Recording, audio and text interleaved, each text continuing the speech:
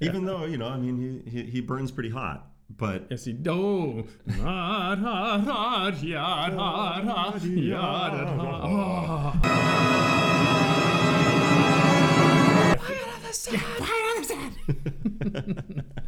All right, you ready for a cold weather edition of Classical Rebellion? Well, I did all the classical rebellion. That's very rhythmic of you. Yeah, but it's on the beat. So it's, Classical Rebellion. it would be more like, how could we do that more? Classical rebellion. No more postmodern. Is this going anywhere? It's going somewhere. I don't know. Let's just have some fun, John. Okay. I'm all for that. It's the day before Thanksgiving. It is Thanksgiving which means we're Eve. almost to Christmas.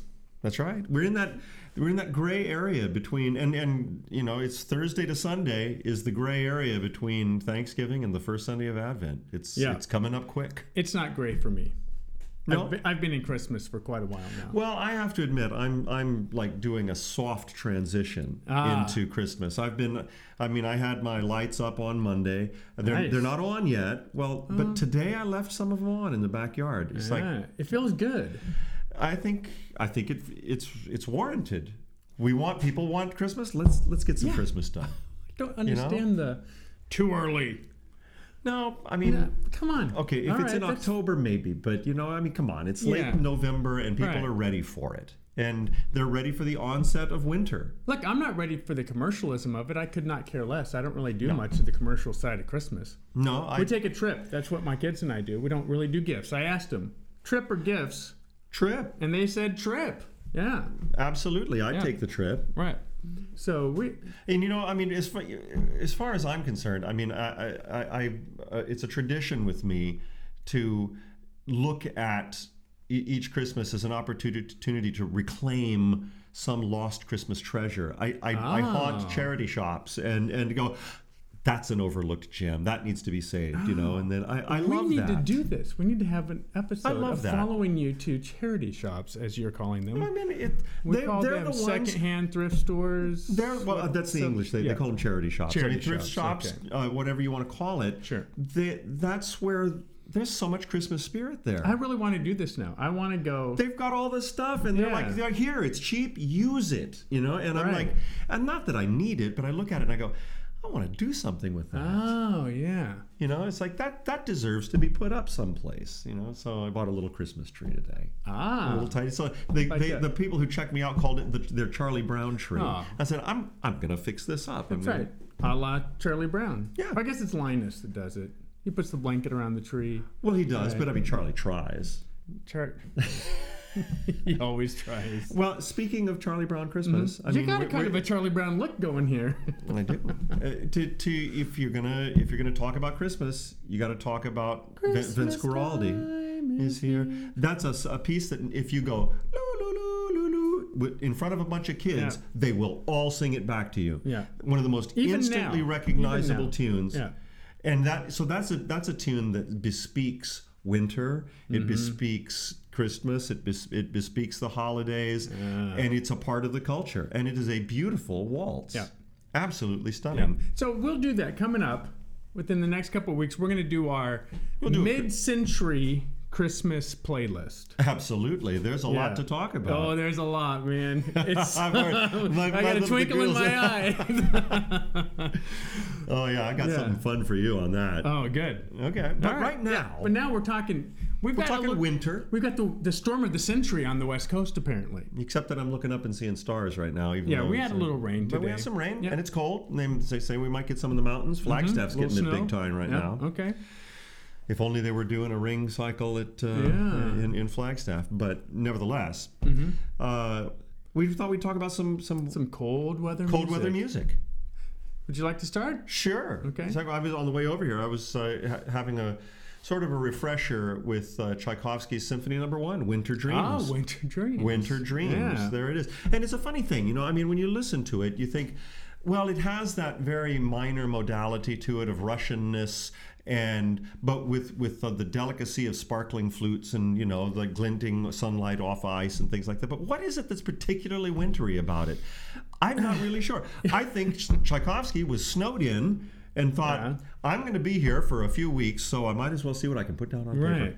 And Yeah. so these are his winter dreams. Yeah, These are so what he's just thinking about, snowed in. Yeah, there's a couple different directions you can go with cold weather music. You can go with actual music about cold weather, or you can go with music to keep you Warm by. Oh, this is true. Music for a fireside. I think Tchaikovsky was writing music to keep himself warm by, because this is music written in cold weather, Okay, in my humble opinion. right. What do you got? Well, I'm starting with literal cold weather. Okay. With can you guess? I thought we might pick the same piece, so I was a little concerned. Well, I don't know. The opening motif of the Bruckner Fourth Symphony always looks like, fingers of snow coming over the Eiger, but... Yeah. No, I went more literal than that. Okay. With the Symphonia Antarctica Oh, well, yes. by Ralph Vaughan Williams. It's that quite cold. In fact, people froze to death. That's true, but I mean, that could be written, that it's cold winter or summer in Antarctica. Yes, it is. Yes, it That's is. cold weather Yeah. music. So the Symphonia Antarctica was something Vaughan Williams put together after he composed the score to the movie Scott of the Antarctic. Got it. So that's from 1948, and then he was, at that point, Scott was still a national hero for England. Through kind of after into the 70s, then we got revisionists. Oh, he was a bungler. He shouldn't have died. Writing from the comfy confines of their academic. Hey, he did it his way, and it didn't work. But No. I mean, that doesn't mean he didn't try. Yeah, and he also came in second. That's Can you imagine 5 weeks earlier? What it must have been like to reach the pole and see the Norwegian flag there? I mean, the crushing realization. Yeah. No, it's a great tragedy. But it wasn't him that's a bungler. Like I'm reading up on it was everyone. No one followed his orders. The dogs weren't sent to where he'd asked them to be. Right. And well, he did it the hard way. I mean, Amundsen used skis. And Amundsen knew if we're going to get there, it's going to be cross-country skiing. Mm-hmm. And Scott used the ponies and did it on foot. And that's the hard way. Yeah. So that symphony really... It makes sense for an Englishman to do that, though, and for a Norwegian to do skis. I mean, you just look at the history of the Winter Olympics to know. Well, that's true. I mean, there's Eddie the Eagle, and that's Eddie the Eagle Edwards. The great man that he is. Yeah, he needs his own... But you know what? I'm a big Eddie Edwards fan, because he represented the true spirit of amateurism, and a man who was doing this for the love of it. Yeah. And that's what sport's supposed to be, in my humble opinion. But so listening to the Symphonia Antarctica, it seems to me that I don't know which one was actually written before the other, but Vaughan Williams being derivative of himself, as every composer is. But this sounds a lot of Hodier's thematic material is used in the Symphonia Antarctica, and to good effect. But it's got the women's chorus. A composer like Vaughan Williams, if he recognizes that something that he's already written that's perfect for that. He has the license to do that. Of transpose. Why not? Yeah. And we'll talk about Hodier probably. Don't they call a that little later. Sampling nowadays? They do. He could sample himself. Yeah. Most people don't sample themselves these days, though. They sample others. That's true. Which composers did as well. If you're a great composer, Vaughan Williams did. With the Fantasia on a Theme by Thomas Tallis. Haydn sampled a lot of people, at least stylistic. He sampled Purcell in the creation. He also sampled Handel. Yep. Brahms sampled Haydn with the Haydn variations. So, yeah. All right. Well, I'm going to go on with another cold weather suggestion, and that is The Voices of Spring by Johann Strauss. Okay. Which, everybody's familiar with The Rite of Spring and the chunk bum bum bum bum bum chunk bum bum chunk bum bum. What that is the breaking of the ice, the cannon shots. The ice when it breaks up on the rivers in Russia, it breaks and it sounds like cannons going off. Boom. That's what that is. So it's the coming of spring. Of course, it's still very cold weather. It's the ice breaking. Well, I think Strauss also paints a picture with the Voices of Spring. We start out with like little gusts of gusts of wind, pelting rain. It fogs up in the middle. It gets very, very foggy, and then we have ba ba bum, bum, ba, and the ice starts to move. Ba, ba, da, dee, da, da, I like that. da, Yeah. and it starts to flow again, and then it seizes up again, and then it breaks again, and it goes. Yeah. So I think there is definitely he's tone painting of Okay. what spring. Yeah. And I remember the first time I went to Europe, I'm walking around all around Easter time, and it was in late March. And it was halfway between rain and not, and it was just like nature was spitting at me, and it was like puh puh puh, and just little pelts here and there, constantly, and it was cold, but things were moving, and so I really recognized that in that music. So the Voices of Spring is definitely about the breakup of winter. In Vienna, as far as I can, on the Danube. Right. So, and I'm going to go with the Sibelius Violin Concerto. I think that opening is snow falling on a very dark Finnish forest. Finnish? Is that right? Finnish, yeah. Yeah. Forest. And just maybe there's a little light of a cabin in the distance to give you some hope. But I find that opening movement, just those first bars, just to be so evocative of a silent. It's not a storm. It's not a storm, but it's a steady, silent snowfall at twilight. At the it could be 4:00 in the afternoon, in Finland at that point. I just absolutely love the Sibelius Violin Concerto. I don't love all Sibelius. I'm not necessarily a fanboy. I found my notes the other day that I took for the Sibelius Second down there at the symphony. One of these days, I'm going to write that. I'm going to write up that review. Please do, because there was a lot to say about it. Yeah, I love the second. I love the first, second, fifth for sure. Violin Concerto. But he's a cold weather composer. Yes. Even though he burns pretty hot. But yes, he do. Yes.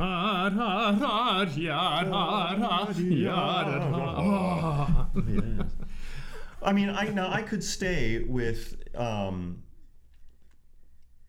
In fact, I probably will. But I mean, another memory. All cold weather people. Like another memory that I have. I mean, I could say obviously Waldteufel's Skater's Waltz. Everybody loves that. But there's a lovely ballet called Les Patineurs, which is. I actually saw once at Sadler's Wells Theater in the new Sadler's Wells Theater. It's actually Les Patineurs is arranged from themes. I want to say themes of Donizetti. Oh, okay. I believe. I don't quote me on it, but it's a waltz based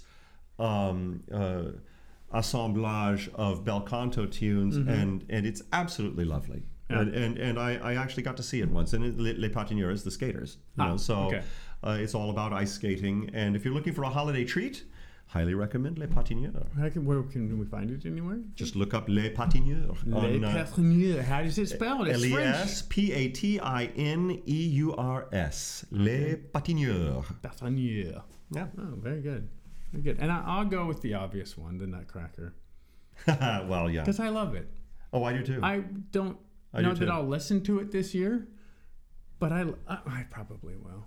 When I was in Moscow a few years ago, I went to see a performance of Yolanta at the Bolshoi in the big house, and it was amazing because I got a box seat right to the right of the royal box in the second tier for $45.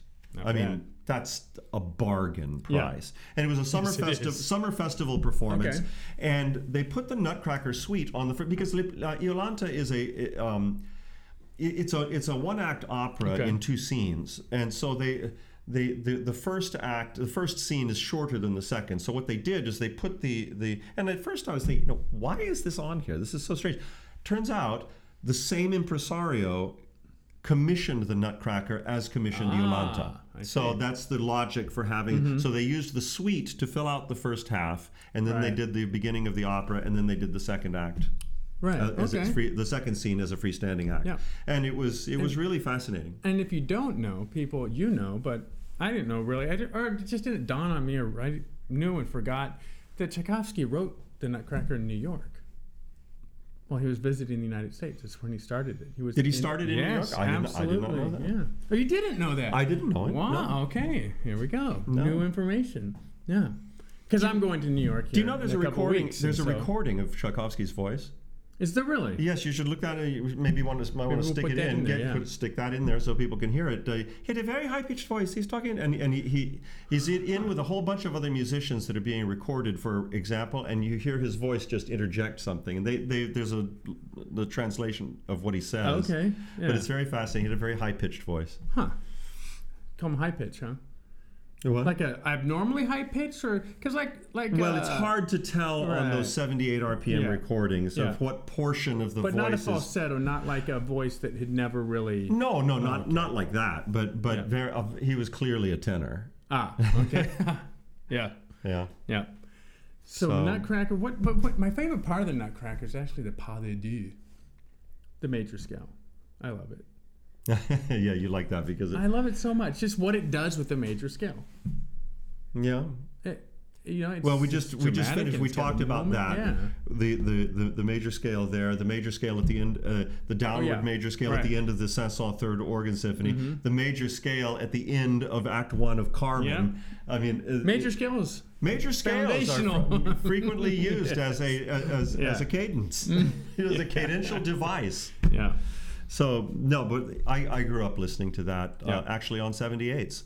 My dad had a set which we still have that was his when he was a child in the 1930s of Arthur Fiedler and the Boston Wow. Pops, and we still have it. And that was the first time I think I probably ever heard it. Actually, one of my earliest theatrical memories is going to hear the Nutcracker at the California Ballet in the Civic Theater with orchestra. I would think I was probably about 2.5, or probably about 3 years old. I think I Wow. was 3. I was very small, and the Mouse King apparently terrified me. And I turned around and I put my head down in the seat, and I wouldn't turn around for the rest of the show. But I listened to the music. Right. The Mouse And I King. never forgot it. I guess depending on the costume, it could be kind of creepy. It's just a little odd. True. Of course, there are people that are Yeah. into that. So I don't know. I've only got Anyway, one more. Do you have one more? Yeah, I got one more. Okay, go ahead. There's also a wonderful arrangement by the Sauter Fin. Now, this is mid-century. Well, I'll come back to this. Okay. By an American orchestra. I won't give it away. Okay. But there's a wonderful arrangement, which we'll come back to, of the famous Troika theme from the Lieutenant Quiget Yes. suite. Yeah.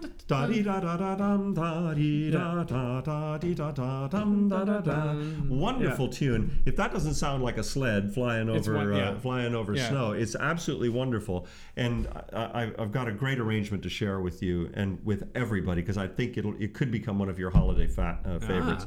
But the Lieutenant Quiget suite definitely is evocative of Russian winter. Yeah, it's got a troika Yeah, section. absolutely. Yeah. And then I'm going second act La Bohème. The market, the Christmas of market. course. Yeah, the Christmas Eve. market Yeah, scene. I love well, it. for that matter, the Act 3 as well. Act 3 as well. Act 3 as well. A little cold, definitely colder in Act 3. If the musical evocation of the still cold air and the remnants of snow falling through it at the Barrière d'Enfer outside Paris, as the milkmaids and sweepers are trying to go into the city and early in the morning before light. That just cold, sounds man. cold. Yeah. It's cold. Yeah. And I just learned this. I had to write an article. You have to write an article every week. And I had nothing, really. But I've been doing the... Well, that never stopped you before. Yes, exactly. So I started bullshitting. And I've been doing these music history things on our social media. So like something that happened today in music history. And actually today's is Puccini's father's birthday. Today? Today, November 27th. Yesterday. Oh, okay. Okay, and so I looked him up, and he's a composer. Okay, fine. I listened to a you section did? of that. Yes, I Yeah, did. Yeah. That's very impressive. It's fun, isn't it? It is fun. Yeah. It sounds like a very bel canto though. 1838? Something like that. Yeah. Yeah, but it's very orchestrally aggressive and gripping and rhythmically aggressive. I mean, it's really fun. Yeah. Lots fun of dotted stuff. rhythms though. Man, it's very Put a link to it in the. I'll put a little bit. Definitely in there. put a link. I just want. Go ahead. So when Puccini's father died when he was 6 years old, At that point, a Puccini had been the Kapellmeister at the cathedral in Lucca for 124 years. Really? So it went his father, his grandfather, his great-grandfather, and his great-great-grandfather Were all Kapellmeisters. Kapellmeisters at the cathedral. Now, Wow. and In Lucca. in Lucca, yes. That's very interesting. We have a wonderful Lucchese Italian restaurant here in San do we? Diego. Oh, yes, we do. And they make great sausage. Sausage. They make great Yeah. sausage. But Lucca is a fascinating Renaissance Italian city, very well preserved, Yeah. with its medieval walls and fortifications around the Right, central okay. part of the city. Yeah. It's a stunner. Yeah. I did not know that. I know, because Puccini's life is so fascinating, with his extramarital affairs and the suicide of his maid and the fate of his estate. You know, the Italian government profiting off of Turandot for decades, and even maybe he's got a son over here, and this kind of dies in poverty. So his life and what comes after him is so fascinating. I never thought to look at his heritage. You're right. No, But, I yeah. never thought But of it either. there's compositions on YouTube by his father, his grandfather, and his great-grandfather. Really? Now his grandfather and great-grandfather, it's just classical style. I think we need stuff. to do a Puccini episode. We should, okay. A Puccini Yeah. musical heritage episode. Really, seriously, Yeah. because from what I heard of his father's composition, that was enormously entertaining. I think an audience would love it. Enormous. You could do a whole concert of the Puccini musical heritage. Oh yeah, because You really you would could. get a stylistically classical, almost in Well, very 130 pedestrian. years. Yeah, but the great-grandfather, I don't think there's anything great. But the great-grandfather, there's a piano sonata or concerto. if his father died in about 1845 or so, that means 1745. That means that it was close to the beginning of the 18th century when they became Kapellmeisters. Yeah. So it was well into the classical period. That you wouldn't probably find any vocal polyphony. Maybe you might. Yeah. By the great-great-grandfather. Yeah, it was fast. I was blown away though. One No wonders clue. what else might be sitting on the shelf in the cathedral in Lucca, that hasn't been transcribed. Maybe right. cantatas or... For sure. There's a lot of music that sits on archival shelves Yeah. that has never been transcribed. Just waiting for John Elliott Gardner to discover. A lot. A lot. No, I mean, but I did want to say, because we're broadcasting to you from San Diego, California, which is just a part of which is La Jolla, California. Yep.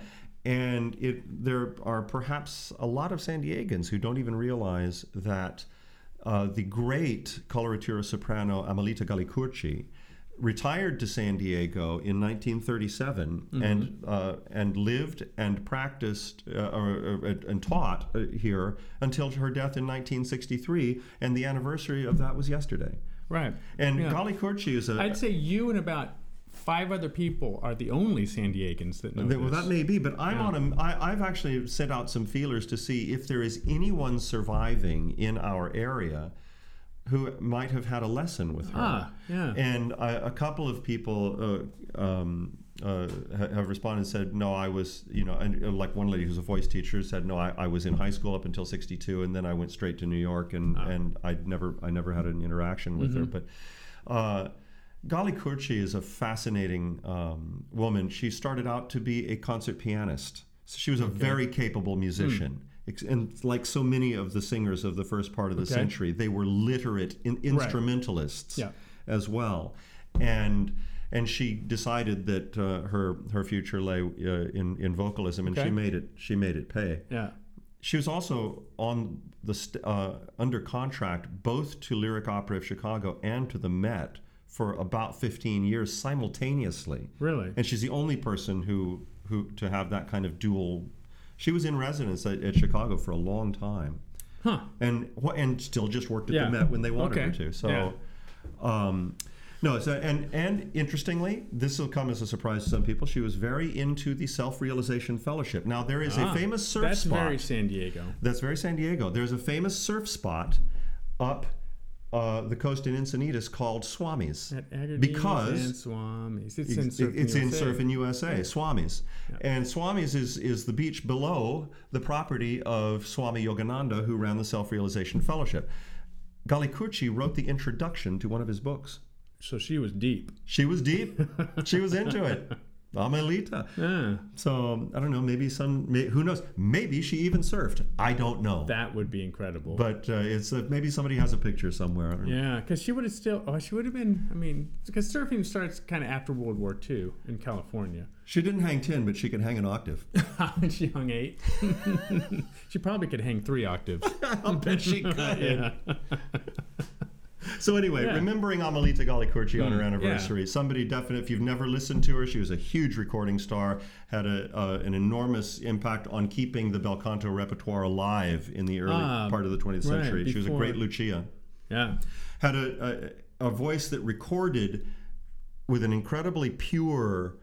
Some people have said it sounds like the size of a pea. Well, I think that's actually more a function of the recording. Yeah. We've heard what that technology does to it voices. limits the scope cuts of the at voice. least in half. But she had extraordinary coloratura and accuracy, and was a wonderful performer. Yeah. All right. Well, that's it for Cold Weather. Okay, Cold Weather. Classical Rebellion.